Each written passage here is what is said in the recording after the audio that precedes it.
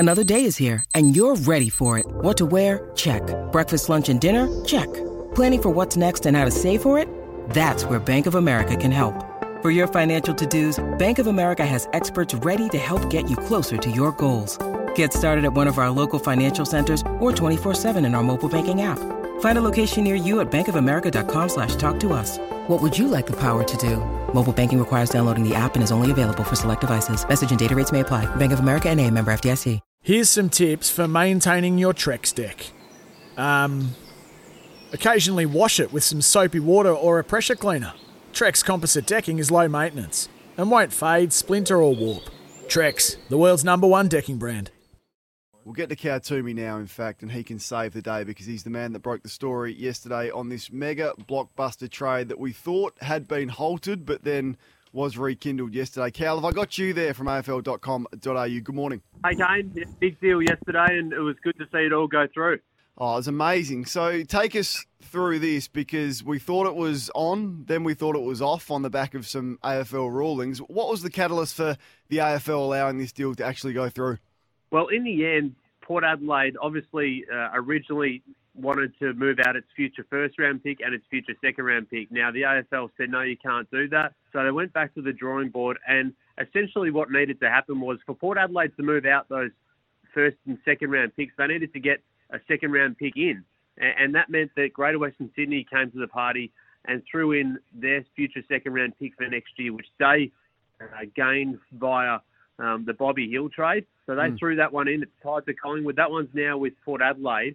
And essentially that was the catalyst to make sure that everyone had enough pieces for this to be approved by the AFL. And every trade is approved by the AFL, Kane, as we know. But this one, of course, meant for a little bit more work just to make sure that every detail was in place. But we always say that trades don't live in isolation. And the Bobby Hill trade essentially has made sure that this mega deal, probably the biggest trade we've ever seen in footy history, has been able to go through. And I think when you look at it and break it down, each club got out its objectives off the trade. So I think that's where you look at a big deal, and that's very hard to happen to satisfy so many parties when so much is at stake and emotions are involved and young players are involved and these type of things. But I feel like every club was able to satisfy what wanted to do out of the deal.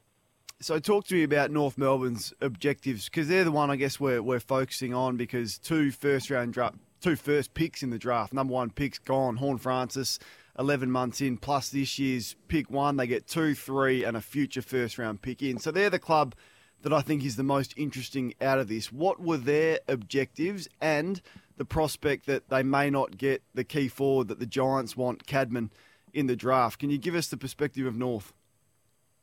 Yeah, well, I think that they made the best out of a situation that was unfolding in front of them for Jason Horne-Francis.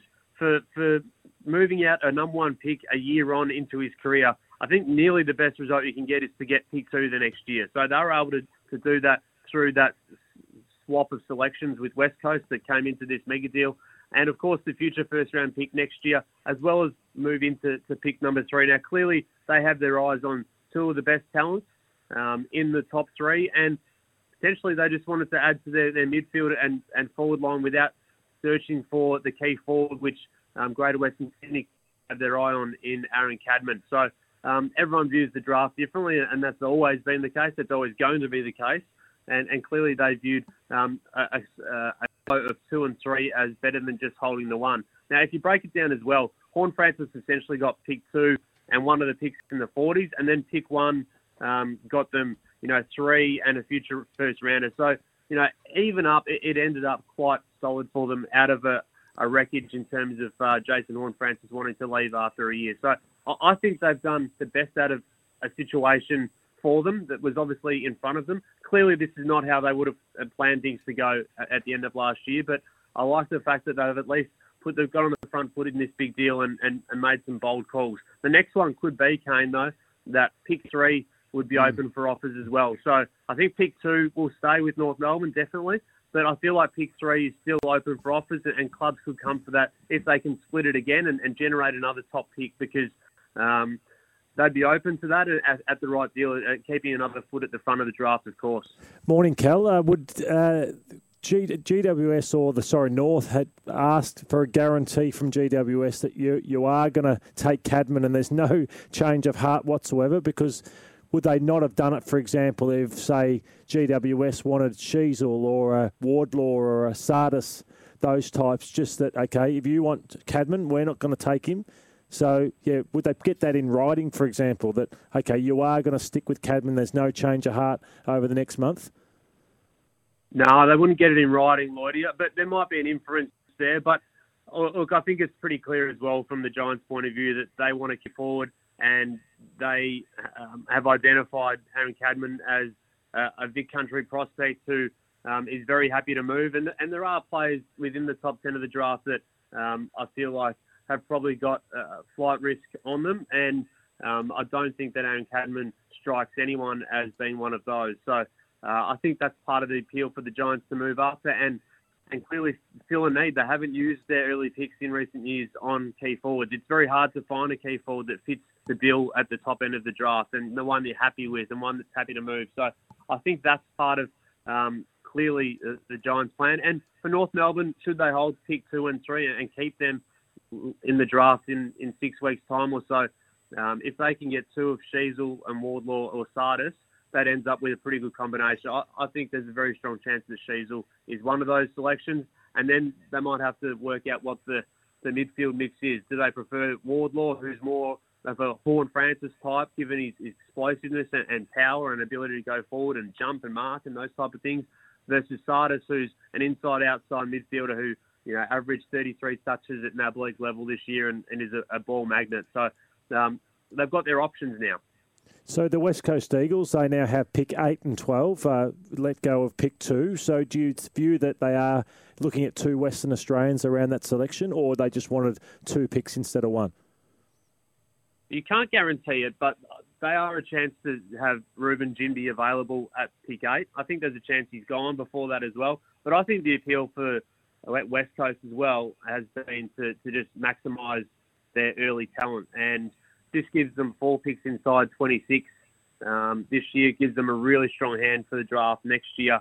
And Junior Rioli was a part of that clearly, but he was out of contract. So the amount of control you have over those sort of trade decisions is relatively limited when he's out of contract, and there's always the threat of the preseason draft if things go awry. So I like it from West Coast's point of view. They were able to turn 2 into 8 and 12, and they should pick up 2 really strong players there. We talk about the West Australians who could be around that mark. Is one of them Ruben Jimby, who was a star at the NAB AFL Draft Combine over the weekend?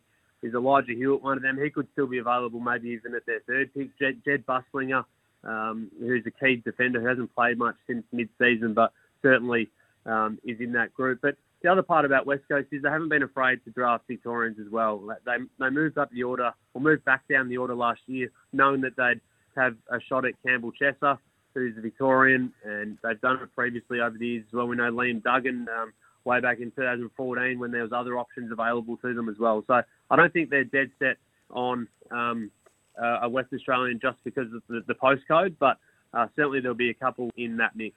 So Port now stump up, a 6-year contract. You'd think big money for Jason Horne-Francis. How would you compare him, say, to Wardlaw and Sardis and Sheasel in comparison as footballers? Only 12 months different in age.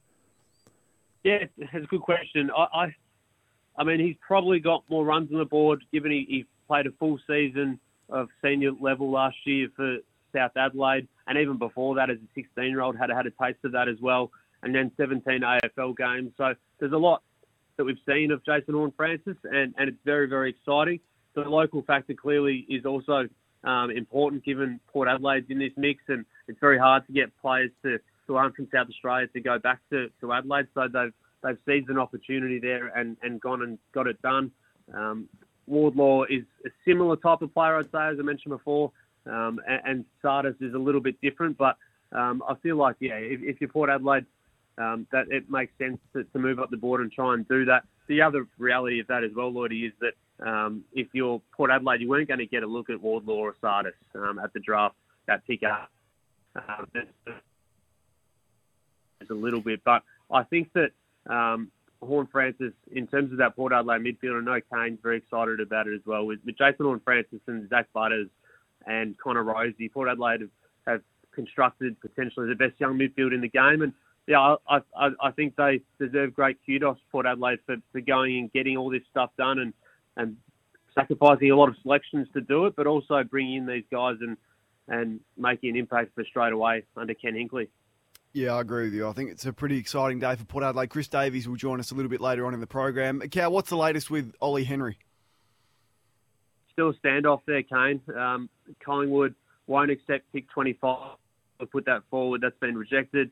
Put a counter offer there to move up from pick 16 to 7 as part of a pick swap there, including Henry. Once they get to pick 7, of course, from the Jack Bowes deal.